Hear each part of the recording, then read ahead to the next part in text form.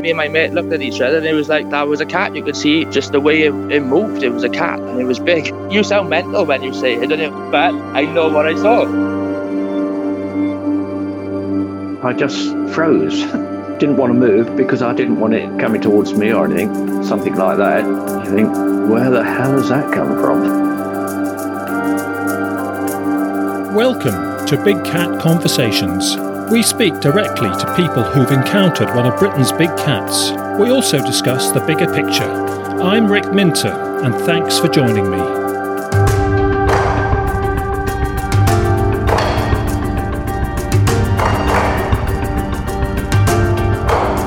Welcome to Big Cat Conversations. We have reached episode 90, and we're coming to you with this one in the second half of January 2023, if you're listening on schedule. We're sort of on location with this episode, as Owen and I have come to do a recording with two experienced investigators who are based in the Stroud Valleys area in Gloucestershire. And there have been plenty of big cat sightings and big cat incidents quite literally up the hill and around the corner, a mile or two from their house. So our guests are Andy and Claire Rule, and we'll be discussing some highlights of their experience and things that they have heard about and followed up on in the locality. We're also sitting in their living room with their dogs, Millie and Rosie. So if you hear any background noise, the two dogs are with us as well. So Andy and Claire, welcome to the show and thanks for hosting us. Morning, Rick. Owen, lovely to see you both. Thank you, Rick and Owen. Thank you for coming. Good stuff. So we're going to start by how you got started in the topic yourselves. And actually, although I've spent 10, 15 years hanging about with you guys, investigating in the past, I don't know how you got started. I don't think you really knew the truth, did you? So no. Andy, how did you get into it? It's Claire's fault. Claire had it as a hobby. Claire used to keep coming over to me and saying, can you look at this? Can you look at this? There's this. I know this is happening. I know this is real. Yeah, I used to ask him to take me places, to take me to find where reports were before we spoke to you. Andy, did you accept what Claire was saying? Did you think this was weird, or did you think, oh, this is interesting? I'd grown up hearing weird stuff because I live where I live in Stroud Valleys. You know, we've always heard of Rod Report and Winchester Park and hauntings and God knows what else. Do you know what I mean? So I've heard stuff over the years, but I didn't really believe. I wouldn't say I believed at all. I'd say I was a sceptic that they were even out there. Really? Yeah. Yeah, personally, from the start, I was. I believed a lot of things. But some of it, you've got to see the evidence. Yeah. And that's like I say, a lot of people have the problem, they want to see the evidence. And I was the same, I wanted to see the evidence to believe it. Yeah, but you were a very outdoorsy person and knew about basics of tracking and all that anyway, didn't you? Qualified gamekeeper when I was 17. Not that matters much these days with society the way it is. But yeah, and you've never done that as a... Yeah, I've done it as a career. I had to do it when I was at college. Yes, but you've never been a professional gamekeeper? No. It's not your cup of tea, basically. It's about being in the countryside. Yeah. And it's about understanding how nature actually has to work a little bit. It's a side of life that, although most people don't like it, it does explain a little bit about what we have to understand is that we grow, we die. Yeah, an ecosystem and predators and prey and that sort of thing, yeah. Okay, thank you, Andy. So you were receptive eventually. But Claire, so how did you discover the possibility of big cats in the locality then? Well, when I was 16... I was lodging with people in Woodcock Lane, and they came back and said they saw a big black cat on Devereux Hill.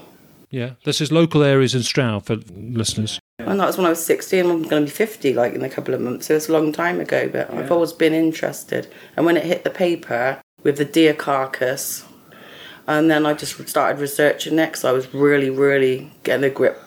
She was. I said, I'm playing games, and she sat with her face in a laptop. Yeah. She's going, you've got to look at this, you've got to look at this. And I'm going, but darling, I'm trying to shoot this guy on the telly, do you know what I mean? He's been running me ragged for hours. And she's going, no, come and look at this. And eventually, can I go there?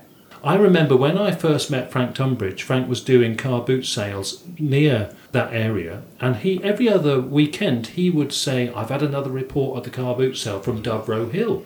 Or somewhere else, but often Devereux Hill. Of course, each witness was independent. They didn't know what had been told to Frank a fortnight earlier in the same area. So this was consistent. People don't discuss it with each other, do they? Yeah. They wait for people like you to come along, or people like us. Or hear it in the papers and it flushes them out. And it flushes them out a little bit, yeah. Well, that's nice to have that sorted. I genuinely didn't know that. No, she pestered me like hell over it. Yeah. So we're going to now talk about how you work as a team, because it's interesting that you are a couple investigating, because often couples have different interests. So you've got this mutual interest, and how do you go about it? Do you work as a team, and do you argue, or do you always agree? How does it work? I'll let you tell them we don't argue, darling.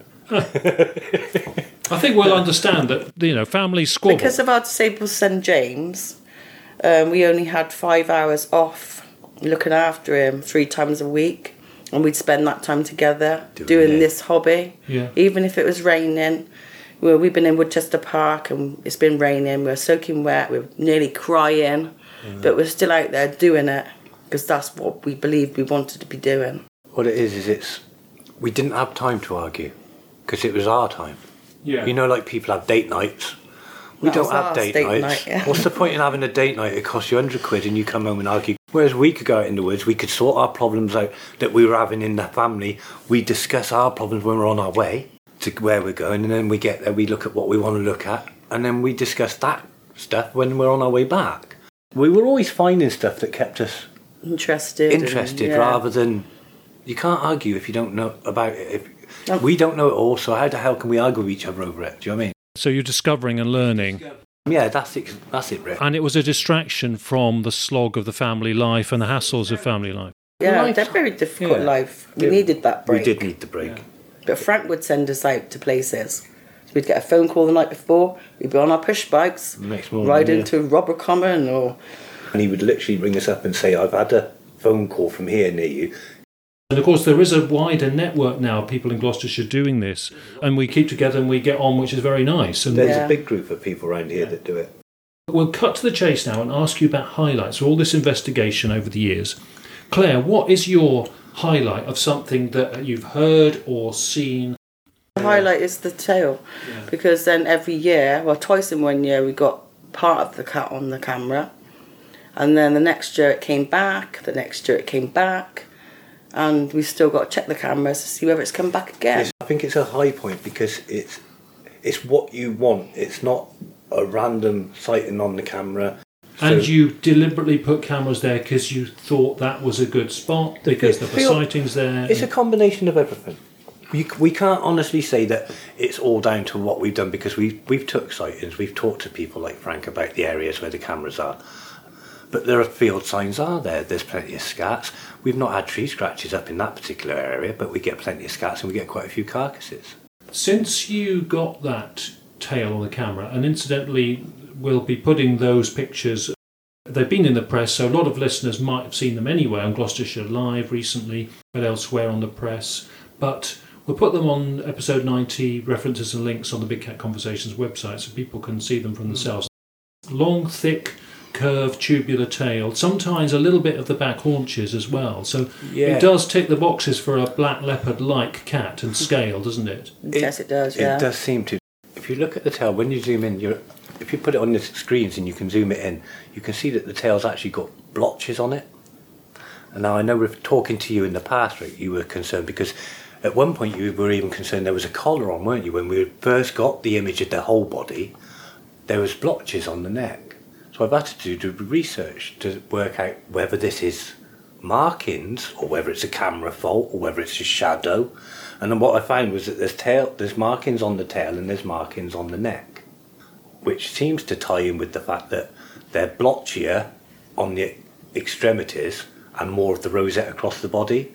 It says when they get to the legs they turn to just dots, and as they go up the neck, the dots form lines and the tail turns into blobs and blotches rather than rosettes. Although it's a dark image, you can still just see enough of that. Yeah. And it drives an excitement up there, doesn't it, on that camera? Yeah, because I know it's real and I know the cat goes there. So me and my mum would go up, and as soon as I took the camera out of the box, I'd start shaking like a leaf. And my mum was like, "What are you doing? What are you doing?" And I'm like, "I'm scared, Mum." And she said, "It's so quiet up here. Why is it so quiet?" And she would have to do the batches for me. Oh, brilliant. But of course you never had that attitude before it turned up. No. When you know it could be there. Yeah. You know what I mean? It's a big, powerful animal. It could be there. I'd love to see it, but I'm scared. Beforehand, it's always been a case of it's going to be here somewhere, but we don't know where it is. Yeah. And you've almost put yourself like, you feel like you're the target. I think that's what it was. She suddenly felt like, well, it walks past here and it's always over there. I'm happy and I'm excited about it. That's the only camera But you get it's- scared at, yeah, isn't it? Yes, it is the only camera I get scared at. Which is bizarre. And I ought to say that Frank and myself, and I know other investigators, and I know you guys, we've all had plenty of reports from people in that block of woodland. Yeah, the funniest report I've ever heard from there was at one of the rural shows. A guy from a running club, Stroud Running Club, came in and he said, I know there are big cats around, because he said the leader of our running club, as we run through that wood, he always goes ahead at a silly fast pace, much faster than the rest of us. One time we thought he was the usual 2 minutes ahead, and he came charging back towards us, remonstrating and shouting, saying, "Quick, go back, there's a big cat up there." And he had actually almost tripped up on it. I said to this guy, well, that's interesting, because they normally flee from that. But when we do have people who sort of almost walk over one, which does happen sometimes, we tend to think it's an older cat that might be hard of hearing or deaf, which can happen when they get older from any type of cat, including these cats. But he said that guy would run so fast that... He would have been up on it. Yeah. Yeah, he started it. I think most encounters are probably where we've caught them unaware. The ones where you get all these blurry images that people struggle and they pick them apart, it's because you caught an animal going about its daily life and you're the one that's amazed, not the animal. I think if people were to go back to most of their camera locations where they see an image, where people take a photograph and they think they've seen something, they should go back afterwards and they should look in the area. But of course, people are not always as motivated and driven to it as we are. But if you're motivated enough to put it in the press, go and have a look. Yeah. Because you don't want to look stupid in the press, do you? Yeah, I know what you mean. Do you mean? Well, we'll come on to that a bit later. But Claire, have you had a sighting or anything else close to you that's freaked your... Yeah, Collier's Wood. Yeah. We found a carcass in the stream, and there was plucking on the bank, and so we went down to check the carcass, take some photographs. I said I'd walk along the bank a bit, and then I walked along, looked up the bank. I looked up and I was like, there's something here, and I could see something, and I'd done it so quick that, and when I came back it was gone. I ran to tell him. What it was we were going down this bank and we could see the carcass on this upper bank, the other side of this fence. And I ran, like you do when you start getting into this, you tend to go quite fast towards what you're looking at. Almost left Claire in the middle of the field. So Claire was coming along at the same angle we started at. You came straight down the field, didn't you, whereas Yes, I I cut did, across. Yeah. And she said to me afterwards, she said there was something over on the log over there. And she said there's something big and brown on the log. It wasn't a deer. Yeah. Well, no, because It's you on said the it was log. on the log. The weird thing is, she came to me and said it and took me across, and I couldn't see anything. But the carcass we had was a perfect kill. In the adjacent field, we didn't know this at the time, but there was alpacas. So in the field where it was actually sat was alpacas. So the food sources were there for it. We found big pug marks, didn't we, nearby on the lake, Yeah, by the by lakeside. the lake. And that is the Woodchester Valley area, is that what you just Yes, mentioned? yes, yeah. yeah. Yeah, it's an offshoot of Woodchester Valley. Yeah. So Andy's now showing a carcass rib cage in a sort of puddly area, That's in the stream river. side. Yeah. Stream. Yeah, it's like Yeah. a stream. What it'd done, dispatched it up here in the woods, and all along this bank there was hair. All that grey going down the bank there is hair, where it's been dragged down into the river, and then it seems like it's... One antler was completely gone, snapped off. So that was why you were there, following that Yeah. up. You Yeah. found that and following We it up. found Yeah. that, literally, that's what I ran to look at, and she's freaking out because she says there's something still there. But isn't this so tantalising and frustrating that investigating is often like this? There could be something there and it's gone. We've always said we don't tend to say stuff because, as you were saying, I think as the investigator, you don't want to seem like you're saying, you're saying everything's there all the time. We've seen quite a few things that we wouldn't necessarily tell people, and not for the fact that we'd be ridiculed, but it's more to us, it's more that is evidence to support what we're doing. If we see an animal, that's a reason then to go back. That's a reason to go back and look. You mean a carcass? Yeah, a carcass or an animal. Where anything we've seen with our own eyes, we won't necessarily tell people, but we will use it to our advantage to further our investigation. Yes, to build a picture Yeah. and everything, yeah. Because half the time it's not worth telling people until you've got the whole picture. Like we said, we had 5 hours off 3 times a week, and so we were going over there, and each time we went over there we'd find something new, but you could see that it was older. Each time you got there it was getting older, like the scat was obviously not fresh. Yeah. Okay. Things like that. Before we showed you that, you see, we'd go online and we'd look up what a leopard scat looked like before approaching anybody like you. Because once again, you don't want to go to somebody with a bag of cat poo, claiming that it's from a leopard, and the bloke stand there and say, "You're off your nut, mate." You know what I mean? That's come out of a Labrador. Okay. Andy, your highlight, something which is not on our schedule, that is a highlight from your investigations. My highlight would be the 2 cats that I saw together in a field. We were sent out to a location from Frank. We were following up leads from Frank and working on something that Frank had good feedback from, good results back from, but he was hoping to get better camera footage. So he called us in, and the location was, to say the least, difficult. Cameras had gone missing before from Frank, so it was a difficult place to put in cameras. We put down cameras, we struggled, there was a lot of work being done, and we'd had to remove the cameras. But the area still, it shouted at us there was something more key to what they were getting than what we were seeing. And so we spent quite a bit of time walking around the local area looking at those banks, but from the opposite side of the valley, which is sometimes the best way to look at it somewhere, is from the opposite side of the valley. And it's drizzling with rain, and it's a standard day in England, Stroud, you know, in drizzle, rain, cold, wet, and there we are stood in the middle of the field, weren't we? And I was halfway up this bank, and I'm looking out across, and I'm watching a black clump in a field. And there's this black clump, and I'm thinking to myself, that black clump doesn't look like the rest of those clumps in that field, it seems rather black. And oh, you're just an idiot, Andy, it's just a bit of grass, or maybe it's a Dexter cow or something, you know what I mean? Mm-hmm. So I stood there watching it, and I thought, well, it moved about, only literally, it could have only been about 10, 12 foot that's moved across the stream, 10, maybe 15 foot from one end of hard scrub to another. And in the time that it moved, another animal came out the hedge, further up the bank and further back along the hillside. And it done a sort of like S shape and appeared about 4 foot behind the animal that I'm stood looking at. One brown, one black, or what appears brown.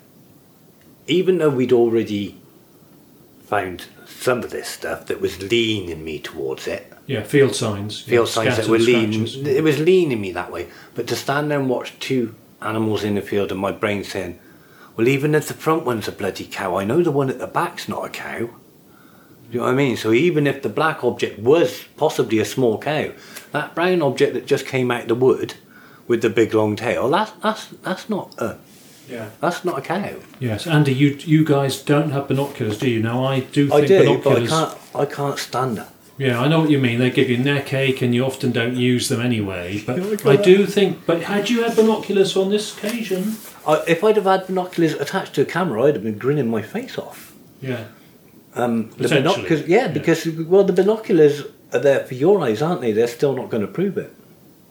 They're not going to prove anything to anybody else. They'll be helpful to you. I think that proved it to me when I saw it. Yeah. Because Andy did take a photo and through the mist, and obviously a huge distance. And we're looking at a picture on their computer in the lounge now, and I have to say it's got the right shape and jizz, and it's knowing the context now you're describing, it does all work. That if I could have videoed, I would have. But to be honest, I'm lucky that even the phone took the picture it took, or the camera took the picture it took, because of the weather. Yeah. Everybody says the drizzly rain. Well, we get a lot of it. Mm. And it's not going to convince anybody. It's not going to convince anybody. It's not going to be an influential picture. Most people won't be convinced it's even an animal. You know, there's enough people out there who say, you're talking out your bum, mate. There's no way you'll convince me that's a cat. Yeah, sure. But it's where it was. The location of it was relevant, really relevant to something we know is a strong evidence. Mm. And it's supporting that. Yes. It doesn't stand alone. No. It supports. Yes, I think we can say, because people will have seen this on documentaries and it's been in the press, this is very close to Corin Memory's footage. And yes. we've had Corin on episode 2, I think it was, of the podcast. So this is all, It was all to help support the press. Don't accept what you're giving them. And it's like, we need better. Yeah. But the upgrade of it from the IT, because the ITN done it. We're talking about Britain's Big Cat Mystery. Yes, the upgrade they've done by doing it on that size comparison on there, that really shows that cat for what it appears to be. Yes, good. Yeah. I like that. It's an improvement on what was available 10 years ago to look at. Yeah. And this is the other thing people say about the imagery, and it's going to take a while for the images to change. Yes, for the technology to catch up, and for us to, this yourself, for the actual cat to get in the middle of the picture would be nice, wouldn't it? Yeah, and not being a misty night. I've just shown you a puma on a misty night in Devon. Yeah. Do you know what I mean? The weather affects a lot more than what I give it credit for. So why was that a highlight? I think we can guess. You think you saw two cats? It made me excited about what we were doing. Yeah. And this is before we got the tail. See. Yeah. This is all before we got the tail, isn't it? And the cat up there. Yeah. Well, can we talk about trail cameras? Because obviously some of us investigators have got experience of using trail cameras. Now, you have used many and for over many years. And what is your conclusions and thoughts on trail cameras, having used so many? Andy first, then Claire. They're brilliant in some respects. They're hard work and expensive in another. Yeah, I think they're ingenious little bits of kit, and we really do enjoy using them. But the process of actually getting more than just your standard nature on it is hard. We can put them on as many runs as we like, and we know what we're going to get on it. We get everything. We always get the deer, the foxes, the badgers. They all love your cameras. But I think people have got this misconception, even with that you're going to put one camera out and that camera's going to catch this perfect animal walking past. Because of what we see on the telly and the documentaries. Obviously they don't understand that that's took hours and months, and they're usually restricted areas, and they know that animals walking past that location, And they've got huge resources. They've got huge resources compared to us, I think they're ingenious, and I know they're going to be part of what proved it. I hope they're not going to be all that it needs to prove it, because we can prove there's big cats wandering around out there, but until we can actually tell what genus that is, we haven't proved anything either. We've just proved there's big cats. We need to know what it is. Because once again, we can't go around running, shouting leopards and the like if the DNA is not going to pack it up. Yeah. Claire, what have you learnt on trail cameras? Because you do an awful lot and have done an awful lot. Yeah, I don't mind doing the trail cameras, but it's time consuming, and you've got to make sure the batteries don't run out. So you've got to try and work out how many days the batteries will do, and then you've got to then go back to the camera, because otherwise you might miss something in between. So we sort of like write it down in a book when we do the cameras. So I've got like a log book of all the cameras and where they are, and when I do them, and when I redo them, just put the date in the book. And even checking through them, you and I remember once having a chat in the pub, and we both admitted that we fall asleep looking at the pictures. Yeah, especially the videos. They take so long. Because you're concentrating so hard, but you do, after half an hour of it, and if it's in the evening, late in the evening, you think, I must, keep watching, but you nod off. But I don't know about you, Claire, but I actually now almost don't look for a cat and don't expect a cat when I'm checking my cameras, and I just study the wildlife. It might be a jay diving down, or a pheasant seeing off a muntjac deer or something. You think these are fascinating little glimpses. We have got some really lovely nature pictures. It is a badger climbing up a tree, trying to climb up the tree. We've watched several does have their fawns up there. We've watched several generations of fawns travelling past our cameras. And you're watching them grow up. Yeah, and you look out for, you see a black buck, a fallow black buck or something, or a very pale fallow, almost white one, and you sort of see them in the group, and you think, there it is. That's so all of those things of studying wildlife come to you when you've got the cameras out. You get to see things like the shed as well.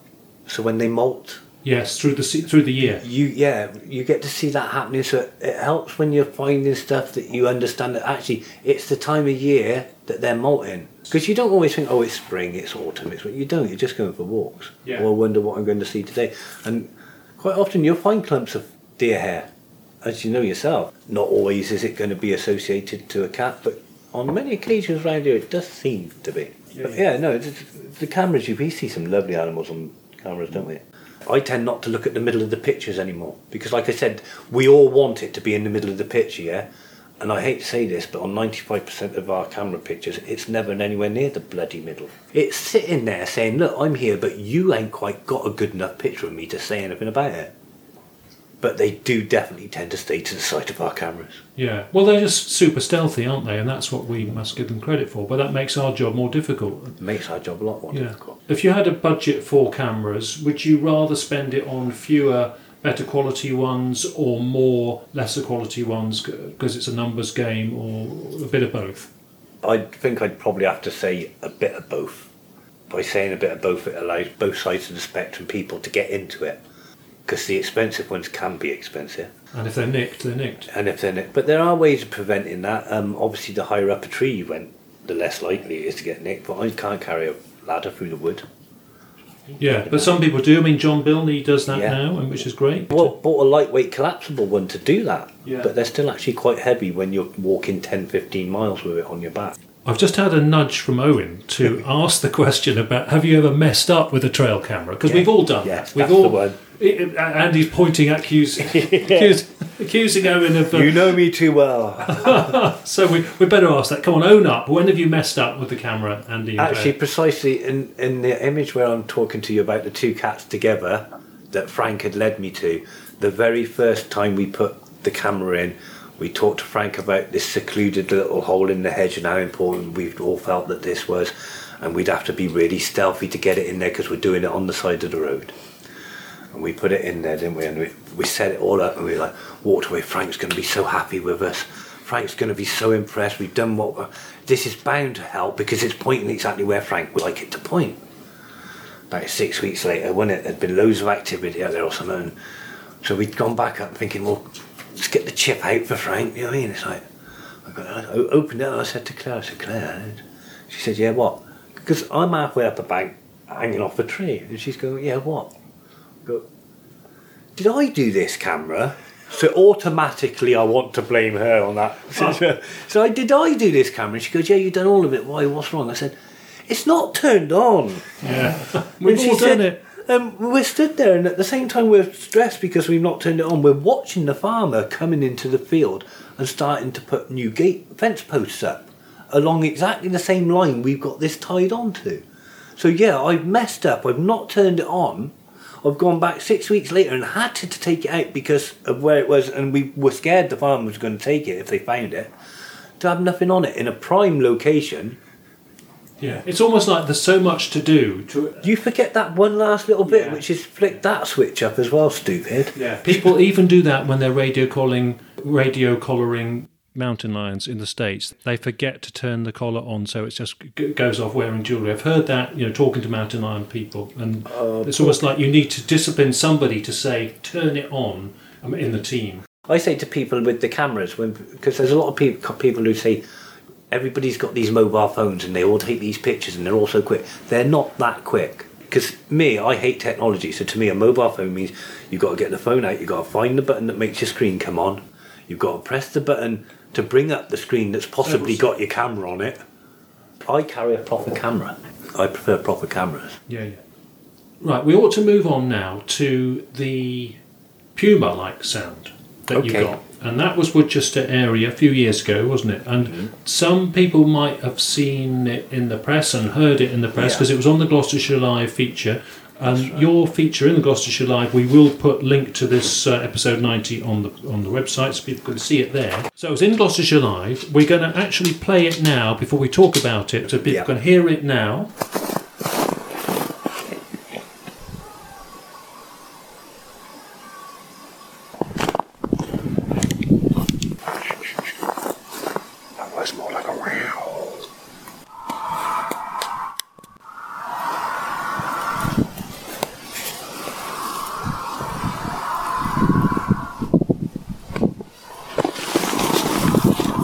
No, it was a fence.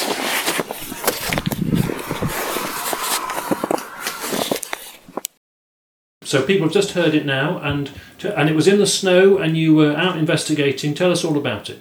It was one of those days where we got up and it was like, there's snow, we want to go somewhere nice. You want to go somewhere nice, you want to head up high.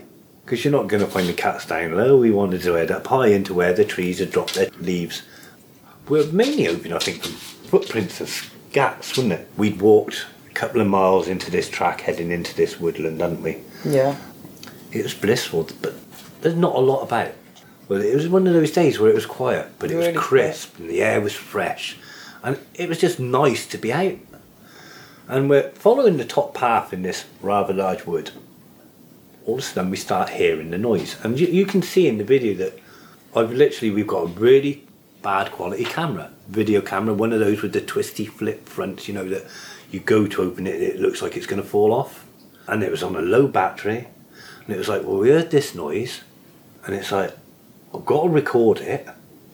So I'm going to record it, Claire, but we're going to go and find this, aren't we? And she's like, yeah, of course we're going to go and find this. So you can see from the thing, it's a little bit mumbled the way we speak, but it generally went along the lines of, oh my God, what's that? That sounds like it might be something interesting. Yes, that sounds like it's gone wow. Well, let's go find that then. And what's happened is Claire's rushed 20 foot through the undergrowth, which is off the path, towards the barbed wire fence, which is leading out into the fields. We know the animal, the only way we're going to get to where this noise is coming from is to get out of the actual wood. Yeah, climb over the fence. And go into the fields adjacently. We're walking through, 4 to 6 inches of snow anyway across the top there? So it was hard going. For about half a mile, we could still hear that sound. And what we believe we've got there is we've got a cat calling and the echo. We're getting a lot of echo, and we're at the top of a valley, and we're, like I said, a nice, clear, crisp winter's day. And you have got to listen to it, because if you really listen, you can hear the cat call in the middle, and you can hear that the rest of that is the reverb and the echo of it bouncing off. To us at the time, it sounded like 2. We kept going across these fields. We went about 2.5 fields, wasn't it? But it covered about 1.5 miles in distance. Yeah, probably about that much, yeah. We were running out of time for the day. We had to be home for the kids due to the respite. And we got to the top of this point where we could see to the edge of the precipice that we were going to approach. We could see that far away from us across the fields that there was nothing actually in the fields. The noise had stopped. So we stopped by a wall and had cheese toasties and cold cheese toasties, because wrapping them in foil doesn't work, people, it's a lie, and hot soup. And we stood there, and whilst we were stood there, we were just looking at the direction where we were heading, and it's like we could see something in the field, but it wasn't animals. There was something on the ground. So we went across the last field, and I took photos of this, you see, but they're one of those things that I've deleted. I don't know how many people have took photographs of footprints in the snow. Oh my God, 4 inches deep snow, trying to get a picture of what that is. It didn't matter what angle I stood at. I couldn't find a way of getting the image of these prints to stay on the camera without it just being a white glare. But we had one animal set of prints that was, we talk about a direct register, so they only really leave a line of one print, don't they? They don't leave 2 footprints everywhere they go, they leave a line of one. When the back one goes Into fully the or partly into the front fore. one. Yeah. Well, we were getting that, but next to it was Andy's sketching in his notepad. this. Okay, yeah. And the print's done that all the way to the edge of the wood. So a diagonal pattern in the stride. Yeah. So it's like we had one going like that, Straight. and another one coming, weaving in between it. Out. That seems to make a little bit more sense when we then listen back at the calls, and we're thinking, well, yeah, that is one cat, but there's 2 sets of prints, because there's no way one animal's going 1 foot in a straight line and the other one's snaking round itself. Okay. And there's only this one line going out of the snow into the wood. Of course, a month before I'd seen that. Yes, okay. This is a month after you'd seen the 2 that Together you in the thought, field. which is in a different part of the Stroud Valleys. That's about 5 miles away. It's an adjacent valley, but it's, I'd say it's probably about 5 miles away. Yeah, nothing to a cat, mind. No, nothing at all to the cat. Nothing at all to the cat. Yeah. How sure were you when you first heard the noise that it was a large cat like a puma or a lynx, but probably more like a puma in the distance. To be honest, I've torn between puma and leopard. I cannot find sounds online of leopards when they're mating, other than him doing the bit, which he gets quite aggressive with, and it's quite a growl and more of a roar at the female. Whereas pumas, you can find sounds of them mixing together, and it tends to be her chatting to him and getting his attention. They seem to do a lot of sticking their tails in their faces, rubbing their cheeks on each other's jowls, and she'll hiss and scream at him, not in an aggressive manner, but in a, look, I'm here, and I'm offering myself almost. If I'm watching the footage, it seems to be that's the way the cats do it. The females have to push themselves on the males. I watched one the other day with a male, and a male leopard had one female, and another one tried to show interest, and he wasn't interested because he'd had the one. And she was really forcefully trying to shove herself. This female leopard was just sitting on this male's head. Literally, look, I'm here and I'm ready to be made pregnant. And he's going, no, I'm not interested, love. I've already done what I could do for the last 6 weeks. You're somebody new. I ain't got the energy. One of the best things about taking images is whether it's a photo or a video, you get to relive the moment each time you look at it or replay it. Yeah. So it refreshes in your mind what you were feeling and everything at the time. I personally convinced myself that it was a female trying to grab a male's attention for the purpose of breeding. I can't remember whether it was January or February. Like I said, it was the winter of 2012.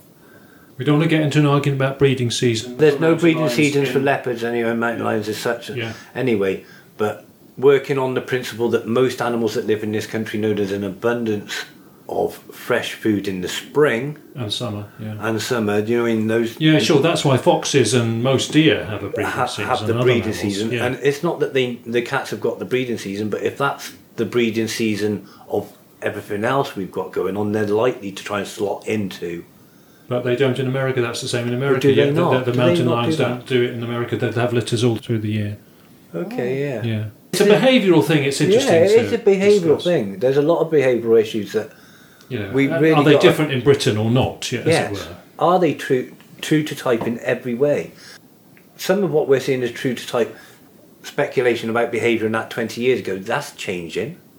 I watched 9 pumas the other day walk across Peru together from different families. Well, let's talk about a behavioural thing that a podcast listener emailed me on the other day, and he said, it's a very good point, he said, when you have muntjac deer in Asia, they're called barking deer there, they have a barking sort of alert noise, like the roe deer here do especially.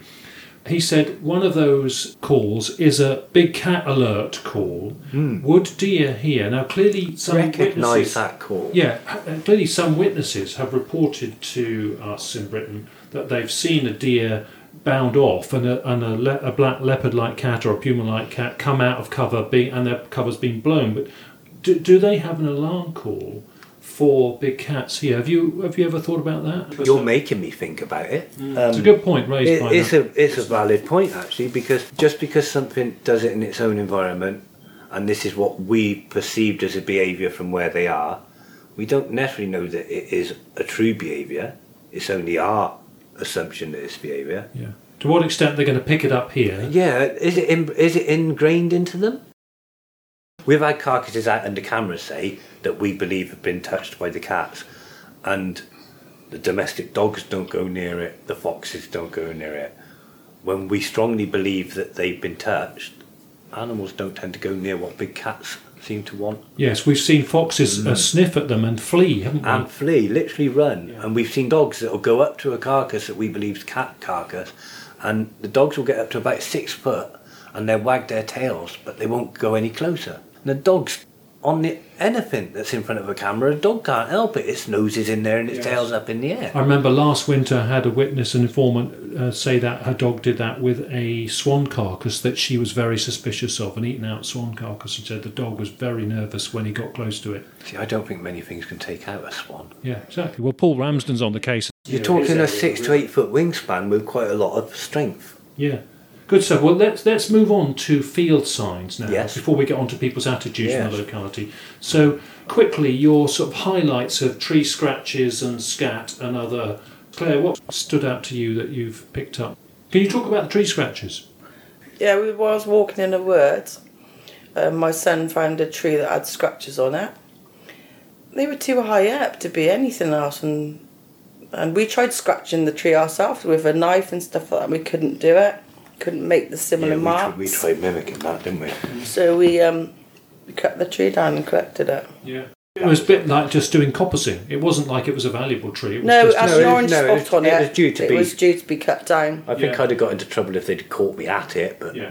the biggest problem was clearing the rest of the tree off the path, wasn't it? Yes, exactly. But we did. We didn't leave Yeah. a mess. And So what about the scratches, apart from the height, persuaded you as a potential cat?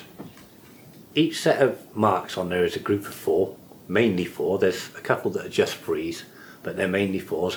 Quite long, deep lacerations into the wood. Each one seems to start with, it's like I'm holding up a biro, ain't I? A notch. Yeah, and Yeah. it's that point at the top of the biro lid. I've seen the same. I absolutely agree with you. And Yeah. it's almost got an exact shape to it as it hits the wood before it comes down. Yeah, it's a triangular notch. It's a triangle. And That's you've got- what I would call it, is a triangular notch. Yeah. And there's a score in the Deep- middle. it's a deep And the score. fresher it is, the sharper it is, I found. Okay, yes. Yeah. See, you've had some quite big ones in the past. You've Well, different been shown, size ones, haven't you? both small and small, I've medium, seen and a lot large. of- Yeah. We've seen a lot of smaller ones, but I tend personally to dismiss them a bit because of the fact that people aren't going to necessarily buy it when it's on a smaller tree. Yeah. The bigger the tree, the better. I think it is for convincing. We'll put a photo. You've got a photo of this one before it was cut down, haven't you? I Yes, think? you've got a photo of it in situ with us all stood next to it as a Yeah. family. Well, we'll put that on the website. If that's all right. Yeah. The interesting thing about that is when Raven found that tree, that was really bizarre, wasn't it? Because we'd walked straight past it. we'd and we walked found the straight past it. scats. We were looking at a scat on the floor about 6 foot away from Yeah. the tree, and Raven turned around and So, come shouted, back, come "Mum, back." Mum, come back here! You're missing this. Come back here!" Right, good on. And he stood there pointing to this tree, and he was 11, 10, 11.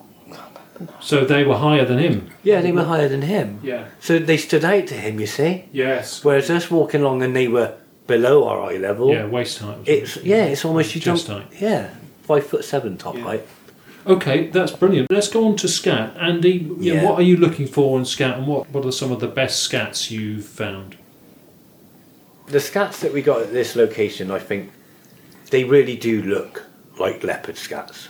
In what way? What does that mean, Andy? Right, so we're talking about something that's about 16 inches long. Even though it's curled up, if you were homing it up, we're talking about something that's at least 16 inches long. It's mainly built up in the situation it's in there. It's been washed out, so all the meaty material's gone out of it. So you're left with all this hair.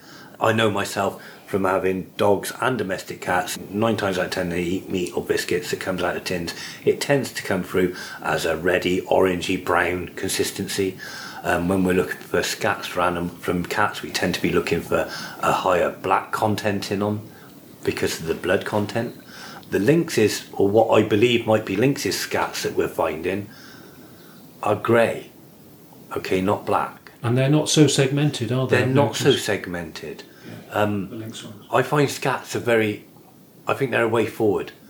We know we test them for hairs. We've had one of our own samples tested, which came back as a non-conclusive at the time, wasn't it? We've seen lots of really positive scats from Jonathan. I've seen lots of people across the country put scats out there, and we know what they're coming from. But the trouble we're having with scats is we're dissecting dry scats. I think as a group of people that do the research, we've got to start looking at this a different way. I've been looking into the fact that when a scat comes out of the body, when it's fresh, for the first few hours after it comes out, it's got a mucous membrane on it, Yeah. which isn't part of the scat, it's part of the fluid of the animal that's passed it. I think maybe this fluid is the way to get the predator off the scat rather than the prey victim, which is what we tend to get. We tend to get the prey victims out of scats. When you're doing a DNA test. When we're doing yes, DNA testing, yes. because it's very hard to come across, and Jonathan does try to come across those single hairs that could be from the cat. Yes. Well, certainly when an informant contacts me about a scat and is it worth testing, I almost say, if it hasn't got that mucal membrane It's layer, not worth it. It's not worth it It's because not. you're likely to spend money and get the content, a roe deer result or a rabbit result. But the trouble is then, you see, with this, we have to adapt ourselves, so we need to be more aware of wet scat and being brave enough to swab, photograph and collect wet scat. Yes. even because they're not always jet black, are they? They're not always full of what looks like meat. You can't always see bones in them. Now, I believe our one with the tail eats an awful lot of pigeons. Even though there's plenty of deer up there and we know they take the deer, there's more pigeons up there than deer. And the exact location where the camera is, we get bloody hundreds of them and we've had it eating them. Yeah, so it'd be a constant snack. You're constantly eating pigeons, you don't need to eat anything with a bigger bone, so we're not really going to even find those bones in the scats. So to be looking for evidence in the scat, it's sort of like we're restricting ourselves, I think, when we're sticking to dry scats. I think we should photograph them, I think we should bag them, I think we should trust ourselves more when we're finding fresh stuff. That's about your experience, though, isn't it? You know, with the gamekeeper's background and just the boots on the ground time. It's the boots on the ground and how many scats we're seeing, and we're seeing so many different grades of scat. I've got pictures of the puma enclosures in Exmoor. Exmoor Zoo. Exmoor Zoo. So you can see in their puma enclosure, I've took a photograph, I've done it with footprints and I've done it with scats. Because we see things out here and they're not textbook. And there's stages between it being wet and it being dry. So I took a picture and I've got a half dry scat from the puma right next to a fresh wet scat. And the dry scat is, you can always see the fact that it's segmented. Yes. But the fresher it is, The more moist. the less of that segmentation is obvious. Yes. It's as it dries. So we've got to learn to trust ourselves that what we're seeing out there when it's fresh. I've got 2 photographs that have got the mucous membrane on it, but it's right at the point where it's dried. So you can see it's there, but it's too dry to swab. What about the smell? I find they tend to stink. The best way to describe it is like iron, isn't it? I find they're very strong, very irony, very like blood. Dog scats tend to smell like what they eat, and I think tin food stinks. And I think that's personally what their scats smell like, is what they eat. Yeah. Great. Okay. Well, I think again we're coming down to your experience. This assessment of scats. It's about your experience and how many times you come across them, and that is over the years, isn't it? You built up that picture, but it's still a challenge to make some conclusions and present a case that's going to influence people, isn't it? But we need to convince them beyond reasonable, so to speak, in a court of law, so to speak. Is a lot more difficult, and it's going to lead a lot more than what we're putting out there at the moment. Okay, well, let's go on to attitudes and how you find people's responses to the thought there may be big cats out there. Because I know you speak to a lot of people in the locality. You've lived here many years of your lives. You come across all kinds of attitudes. Claire, go first on this. Mainly the people that I've spoken to, they believe it, and a lot of them around here have seen one. And there's a lady that I speak to that works in the co-op, and she's seen one twice. On quite a few years back, 2 different areas, but in King Stanley. Actually, in the villages, they come. The winter reports are quite relevant. Yeah, you're reminding me now. I was in a community shop here, about 5 miles from where we are, and there was 2 ladies in it who were working. Yeah. And I think a guy was volunteering. They're all volunteers in this community shop. 2 women there had both seen one, and the guy just didn't believe it. He thought nonsense. So you get different attitudes in the same group of people who know each other. Claire's dad doesn't believe it or didn't believe it until somebody that drove him somewhere took. We went to hospital in an ambulance, and this person was talking about big cats, and then he came back from hospital believing it. Yeah, he hadn't taken it from you. No.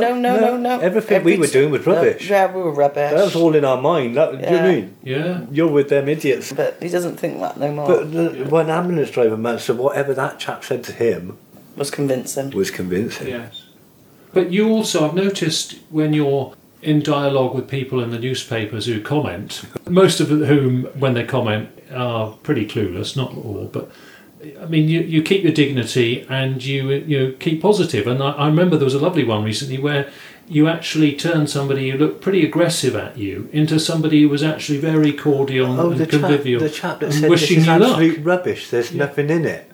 And I said to him, well, to be honest, sir, I think you're probably just not looking in the right place.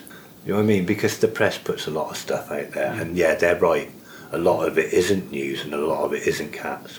But I said, I just don't think you're looking in the right place. And I said, you've got to start seeing it for more of an enjoyable thing than a challenge to prove to people. His attitude was, there's no evidence. And it's like, well, you're saying that without looking at it. Yeah. And that's what I think a lot of us naturally do. The human race naturally, Yeah. it's a sort of defence mechanism so we don't get trapped into something that could lead us into ridicule, I suppose Yes. is the word, isn't it? Yeah. I got to admit, I've watched an awful lot of stuff lately on the television about the government and aliens. We think we got issues with ridicule. Those poor chaps that see little green men, they've got it. They're the ones that get the ridicule. I feel positively like a scientist compared to somebody that reports that. No, but some of these poor people that have to report that they've been abducted. That's quite a strange thing to say, isn't it? It's a lot different to saying you've seen a black cat. It's several notches beyond what we're on about. Yeah, it is. Basically, you find mixed reactions, and you've heard it all. Is that right? I can honestly say I've only ever heard one person that dismissed us, didn't we? And that was a farm. That was a farm. Well, it was somebody on a farm, wasn't it? Yeah, driving a tractor, yeah. Driving a vehicle on a farm, and his attitude was he was the only person. The Laughed at us. landowner gave us permission to put cameras on, but one of the people that was visiting the farm to do stuff there just laughed at us like we were total lunatics, straight to our faces. Walked away thinking, well, okay. Good stuff. Okay, back to the local area, Yes. and you've been assessing big cat evidence and following up for many years now. Question, but what's going on? How are the cats using this Stroud Valleys area, and how many might there be at any one time? Right, I think mainly I believe we've probably got one or two female permanent residences. I think we've got a couple of big males that come through here and do what they need to do. And I think they travel quite a distance, these males. I have problems agreeing with some of the numbers that people say. I don't like to believe that we've got hundreds of cats wandering the countryside and we're that stupid we still haven't managed to catch a picture of them. Do you know what I mean? Because the more we say there are of them and the less images that get out there to prove it, the more stupid we look. But It might have been a veiled criticism of me, actually. no, it wasn't meant as one. No. I can understand why you say that, but I can see that it sounds like I can that. take it on the chin, Andy. I'm the one who has to sort of You're the one who puts up answer with the questions more. to the press and get misquoted, by the way. Yeah, Yeah. but it's very hard in your position, isn't it? We don't want to say a number. No, numbers are a I really mean, strange because- thing because I believe that although our country isn't their native country, I do believe that the more of them there are, the smaller the boundaries will get for the females, and obviously a male incorporates so many. But anyway, we'll get it back to Stroud Valleys because it's Back to more Stroud Valleys. manageable thinking about your patch. I think when you get to England or a region or Scotland, it's so much more difficult. In But- the part of the Stroud Valleys that I'd say we do mainly half the Stroud Valleys, or Yeah. Stroud District. I say we cover half Stroud District. We don't tend to go too far out. There are other people that are further out on the edges of the district, like John. yeah, Do you know what I we'll mean? swap notes with them. We'll swap notes with them. I personally feel like we got Two females and two one females, a male passing through. and I think we got a big male passing through. Yeah. I think over towards John, he's got definite male and a female over there of one species, yeah, not the same one as I got up here. we're talking. These are the black ones we're talking about. We've got black ones up here, haven't we? Yeah. And I believe John's picking up pumas over there. Yeah. But as the crow flies between those two places, it's quite feasible that John's cats are coming all the way over to Nelsworth. Yeah. Personally, as a researcher, I dismiss lynx a little bit. Mainly because although they are a big animal... You don't dismiss the reports as being credible. No, God, no. I wouldn't dare to say that people are talking rubbish or they're mistaken. Because our own son's turned around and told us he's seen a huge rabbit jumping over a tree. No, you don't see huge rabbits jumping over trees. Especially when we went to check the log and the tree was, about that high off the floor. So you thought it was a cat? So, it's a big grey fluffy thing from the back, yeah? We heard this chirping noise, and we just kept walking, didn't we? And it seemed to be following us. And as we went round a curve, Brock looked at the bank, and he said, "Mum, a huge bunny rabbit jumped over it." And I said, "How big?" And he went like this. And the log was... They were younger then. Yes. So... That's interesting because that is lynx-like, isn't it? Both the noise and the movement and the form. And then we went over, if a bunny wanted to go under it, the bunny would have gone under the clearing at the bottom. It wouldn't have jumped over this great big... Yeah. So lynx are not on your radar? they're not on my radar. I don't dismiss them. I find scats, which I honestly believe are lynx. But improving something, I feel that the leopards and the pumas, because they're the non-indigenous ones, my mind wants to prove that they're here. Whereas what could be indigenous... Well, finally then, on the aspect that they're non-indigenous, does that matter? What's your attitude to big cats being around in terms of your emotional response to them? Say we proved that there were black leopards and pumas out there and we thought, hang on, then in that case they've got to go because we can't live amongst them. What would you feel about that, Claire? I think they've been here for so long that we should leave them alone. We're studying them. We're interested in them. Yeah. Interested in what they do, where they go. Learning about them. I think we're privileged. Yeah, if we're right, and there are as many as there are here, okay, we're going to have to, as a nation, be a little bit more aware of where we go. But quite frankly, I think a lot of us could do with being a bit more aware of where we go anyway. Yeah. But I do. Do you know what I mean? And where you keep dogs on a lead.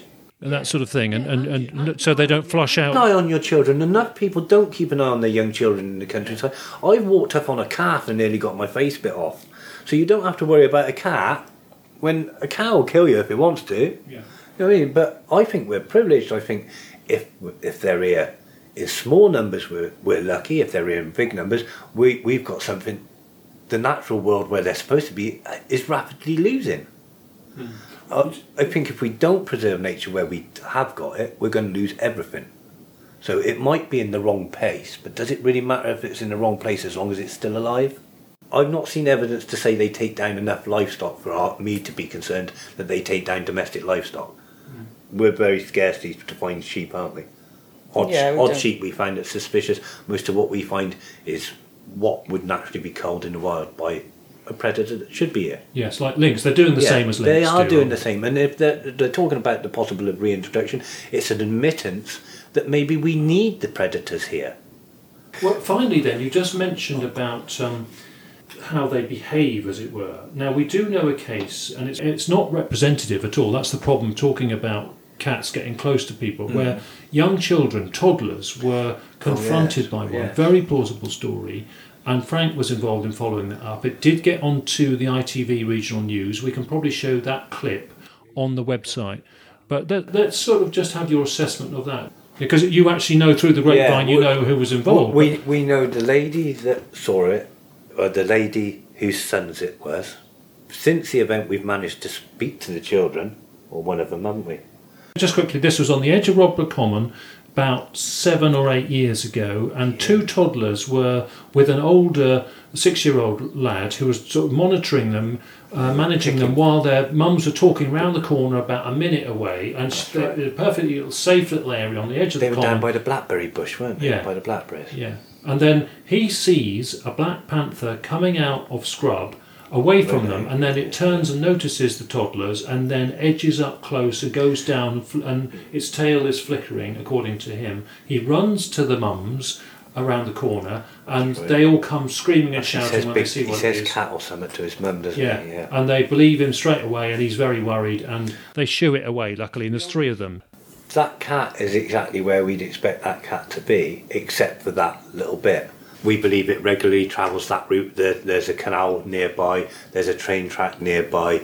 You've got the common not far above. They cut across the common and they use the canals, the rivers, and the old cycle and train tracks around here are very prominent routes because they're so dominant in our countryside. Yeah, these linear routes. Yeah. These linear routes that we've got, these lower corridors. There are low down corridors, or our higher corridors are obviously the timber at the top. I know you went to the location and you thought that cat was hanging about there because it was a parched part of summer and there's a spring line in the brambles there. There's a spring line in the brambles, there's a river at the bottom. The children made a noise. The cat became interested. It was reported at the time as a stalking, wasn't it? And I know the press liked the word stalking. From speaking, like I said, we've had the pleasure of speaking to the little chap involved. And from his point of view, he was almost in awe of this animal. At the age of 6? At the age of 6, it was still a case of, there's this amazing big animal. But he did the right thing, run to the mums round the corner. He'd done a very good thing, running to his mum round the corner. I think his mum acted rather quickly on it as well. Yeah. Many a parent, I feel, would probably just run inside and go, well, what you on about? Leave me alone, son, I'm talking. So we can't blame the cat for edging up close to No. two toddlers when it suddenly arrives and they're unaccompanied, because that's such a rare event. Perhaps. It is a rare event. I think encounters that close, children are little and children scream, but they're not on the agenda. They're not on the menu. And they're normally accompanied and safe. And they're normally accompanied. You quite often, if you go for a walk through the woods and there's little kids in the woods, there's usually a bloody great big dog and half a dozen adults. Yeah. You know what I mean? This cat just happened to be, like you said, a particularly hot year, and it had wandered a little bit higher than normal. The riverbed, I think, was low at the bottom, Yeah. so it's come up to the brook. A lot of the fields where we're getting sightings, I've started noticing on the map, I said to you the other day, didn't I? These little springs, a lot of our sightings are near a brook that appears in the middle of a field. You don't see it on most maps, and then on one map it shows that it's got this little spring coming up. You think, well, that's a little bit weird. I think it's there for the water. I don't think it was there for anything else. I can't remember precisely who done it, but I do recall that at the time it was either the local parish council or the farmer. I think it was the parish council. Within a couple of weeks had actually been down and put a solid fencing unit up, hadn't they? Yeah. I was asked for a quote in the press, Yeah. and I said, well, I don't like saying stripping down the scrub and the brambles, That's but right. maybe do that for a while and put a fence up, and that's what happened. Yeah, they went out there and they fenced off this one area where it was blatantly it could come across from one field into the residential bit, so they blocked it to make sure it couldn't, and it, almost as if just to encourage it to go back the way it was normally going, which I think is further down, following the river course rather than this spring. But no fuss was made about that. Was just done under the radar without a big fuss. Even the press, it wasn't that bad an issue because it could have been. Yes, we were worried that one was At going the to go to time, the tabloids and this become content go of story. pear-shaped. I think at the time the mother was concerned in a sense of just my kid's in danger, I'll take my kid out of the equation, not oh my god there's a horrible big cat there that's going to come and eat my kid. Yeah. It's more of a case of there's something not quite, I'm taking my kid out. Yes, and it was relatively close to a school, so I think she felt I need to say something for it is very close to a school. It is very close to school, and that's something else we get around here. I don't know if it's because the schools just happen to be placed on all the banks, but we get quite a few reportings near schools. Now, this is just a quick separate insert into the recording with Andy and Claire, just to let you know that coming up in the next segment is their report of the discovery of a dead human body. I should emphasise that the body and the fatality is not anything to do with big cats. Anyway, we thought we should just alert you to the fact that this sensitive topic is coming up for a few minutes. If you want to skip it for any reason, then move forward 5.5 minutes on your play marker, and we're then on to a different topic in the discussion. Righto, we are going back to the recording now. One of our most interesting finds was one day we were out checking out up by Callowell, behind Stratford Park in Stroud, and we were covering the fields up there, walking across the fields, checking for. We'd regularly get scats up there, wouldn't we? And we're at the one end of this field, and Claire's in the field. I go one side of the hedge and the fence line, and Claire goes the other. And we try to walk along both sides of the fence line, talking to each other. And so we got both sides of the hedge line covered. If there's anything there, you'll find it. Plenty of thick nettles and brambles and that along this area. And we're walking along, and Claire says to me, she says, I can smell something. There's something in here. My wife's got an amazing nose for picking up dead things, all right? Yes, well, sniffed it out. Yeah, she sniffed it out. She said, there's something here, And we're following this line. She go, no, we got to keep going. The smell's coming more over there. So we're heading along this area fence line. We get to this bit, and she goes, it's there. I know it's there. It's the side you are, and it's over here somewhere. And I'm going, okay, darling, give us a minute. I got a big patch of nettles to get through to get to see where you are, to even see what's on the ground where you are. Walked for about 15, 20 foot of nettles. And stood there, and I said to Claire, I said, oh. She said, what, you found it? Is it a deer? We were seriously expecting a big roe deer, because the smell that was coming off it, pungent as hell. It turned out, and I turned around to Claire, I said to Claire, I said, I think we're going to need some help. And she said, why? I said, it's a human. And she said, it's a what? And I said, it's a human. I couldn't even say human, because I was stood there looking at a dead person lying under a tree in the middle of a park where children were playing. And my wife had just sniffed it out. We rang the police, didn't we? You went and contacted the leisure centre, know that they needed to get the police. I rang the police. the strange thing is, the police were, they treated us almost as if we were something to do with why the body was there. Why were you here? When was the last time you were here? And when I explained to them, well, actually it's because my wife sniffs out dead bodies, they said, what do you mean dead body? Oh, deer? Deer, no, I mean my wife sniffs out dead deer. And so we explained what we do, looking for cats. And the one officer actually rang through to Gloucester. Now, bear in mind, they were Cheltenham officers, and she rang through to Gloucester and said, is this normal? Am I being told the truth? Are these people from Stroud really out looking for big cats? Because otherwise, I think they thought we were something to do with why. Well, inevitably, you're going to be on the suspect, longer list, aren't you? But so the local police between them actually basically said, yeah, it's not too weird that... It's not too weird that these people are out there looking for dead bodies. It's just unfortunately they found a human. Yeah. Well, and that was... How long had that been there and nobody noticed it? A mile and a half from town? Well, this is one centre? of my biggest points when people say, oh, well, if it was out there, we'd see it.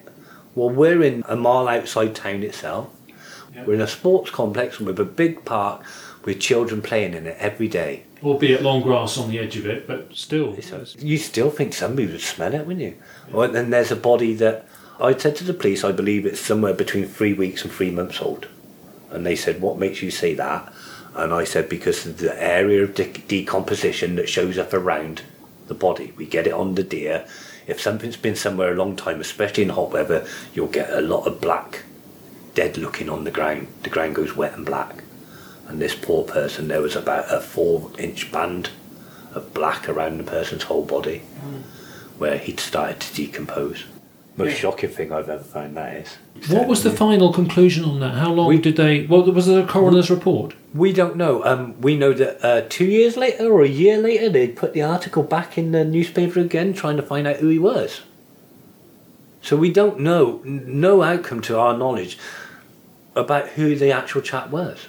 Gosh. Which is a bit... I thought they might have done. A bit unsatisfying, a bit troubling, yeah. And I do believe they offered us counselling at the time, didn't they? But I think it was more of a case of we don't want counselling because initially you thought we'd done it. Do you know what I mean? It's big enough relief that you're just off the list of suspects, Yeah, rather than needing counselling, yeah. But the strange thing about that is, you know how networks work really quickly. We spoke to the police, they didn't interview us until later, did they? No. They wanted us out the way so they could get the body out the way, you see. So they spoke to us for about 20 minutes and then let us go, and they came here to interview us later.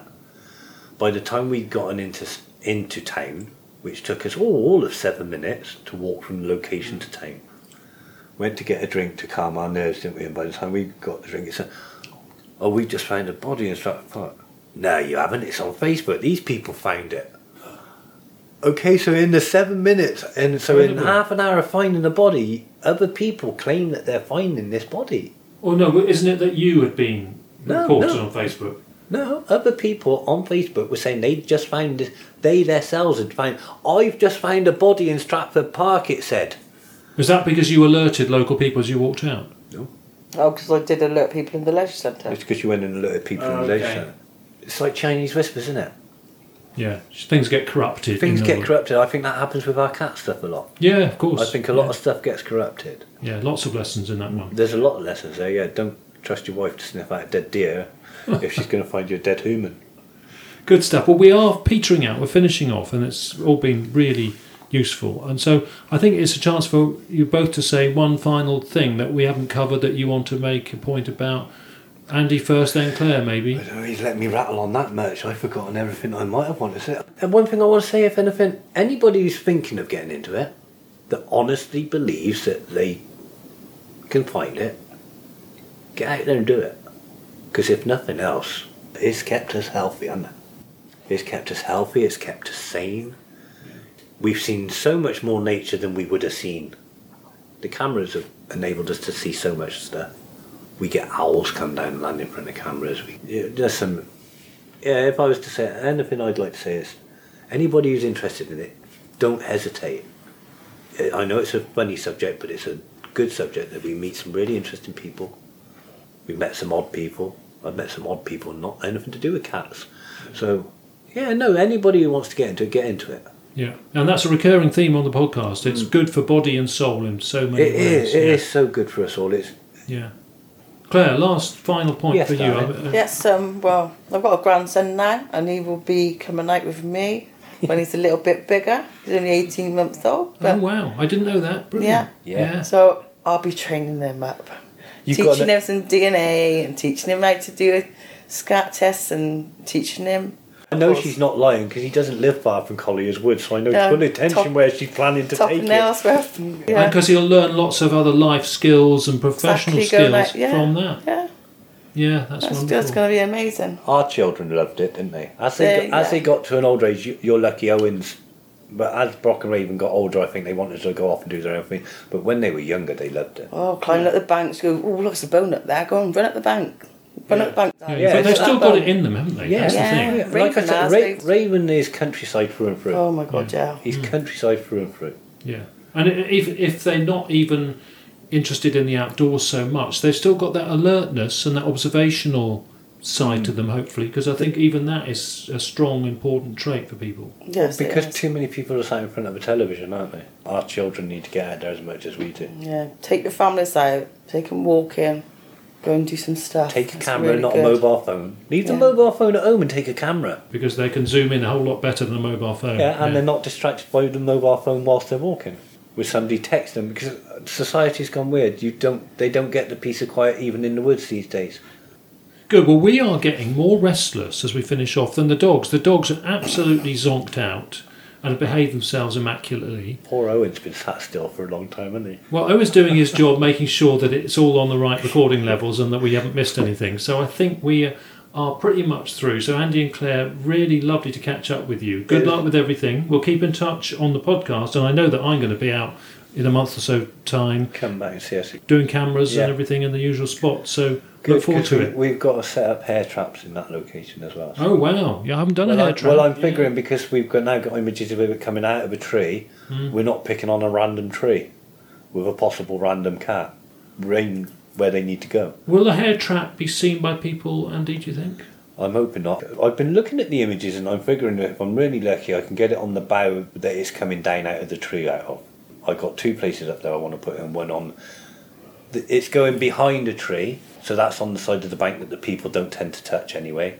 And if it's up the tree, I'm literally dealing with traps this big. When we do it, we'll take a photo for the podcast and put it back on this episode. It'd be nice to put sand traps and... I love the idea of sand traps, but you've got to keep... It's like a golf course, isn't it? You've got to keep going back and raking it over. And you can only do it on your own private land, really, but it's a bit hard just putting sand out, interesting to do. No, I'd love to be able to do it because sand is one of the best mediums for getting a good footprint in. Like a sort of sharp sand. Yeah, nice sharp sand, yeah. Lovely to see you guys. We'll keep in touch and keep us posted. But thank you very much for being on Big Cat Conversations. Thank you very much for having us. It's been Thank you very much for it.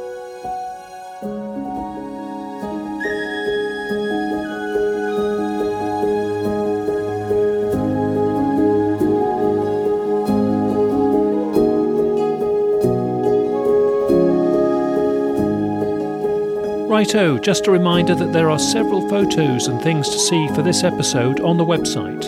So that's on the references and links page of the Big Cat Conversations website, and then you're looking for the section labelled episode 90. And those photos include the different trail camera shots of the tail we were talking about, and that might be a tail of a black leopard-like cat. And they are intriguing but frustrating photos because the animal is obscured by trees and so it's only ever partially in view.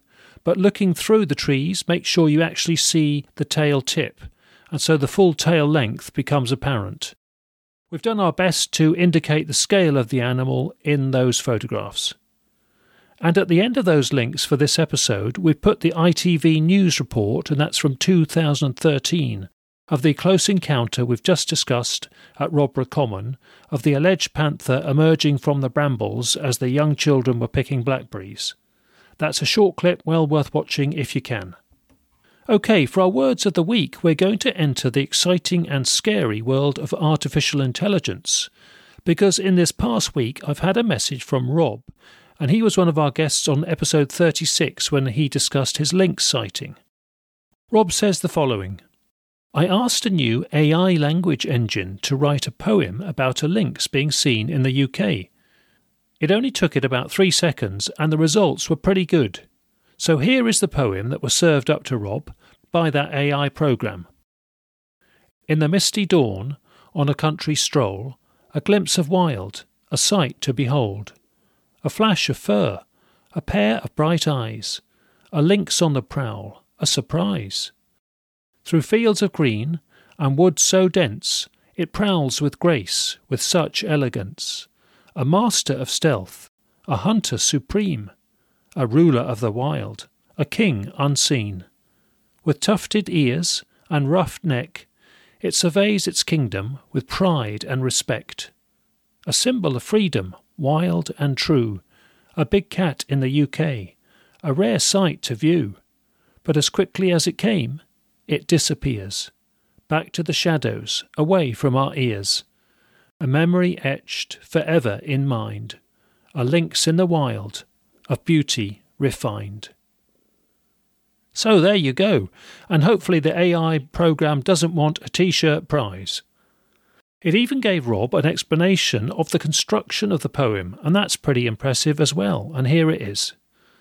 This is a poem that describes the surprise and awe of seeing a wild animal like a lynx in the UK. The use of imagery, such as misty dawn and fields of green, creates a sense of the natural surroundings and the peacefulness of the country walk. The poem also highlights the grace and elegance of the big cat, as well as the rarity of the sighting. The poem ends with the idea that the memory of this encounter will be forever etched in the mind of the observer, as a beautiful and unique moment. Well, thanks for that, Rob. That is both intriguing, impressive, and a bit unnerving, of course. It really does demonstrate the capabilities of AI and what sorts of different influences it could have on our lives. Now, I wonder if an AI programme could interview some big cat witnesses and prepare some podcasts on the topic, and whether listeners would spot any difference. OK, we're nearly finished now, so thanks again to Andy and Claire, our guests, and thanks to Owen, our producer, and our on-location dog sitter. Next time, we're with Paul MacDonald at last for our update from Scotland. That one includes sightings reports, information on a large black cat carcass found last year, and discussion of releases and possible origins of some of our big cats. So, back with you soon. As ever, thanks for listening. Take care and bye for now.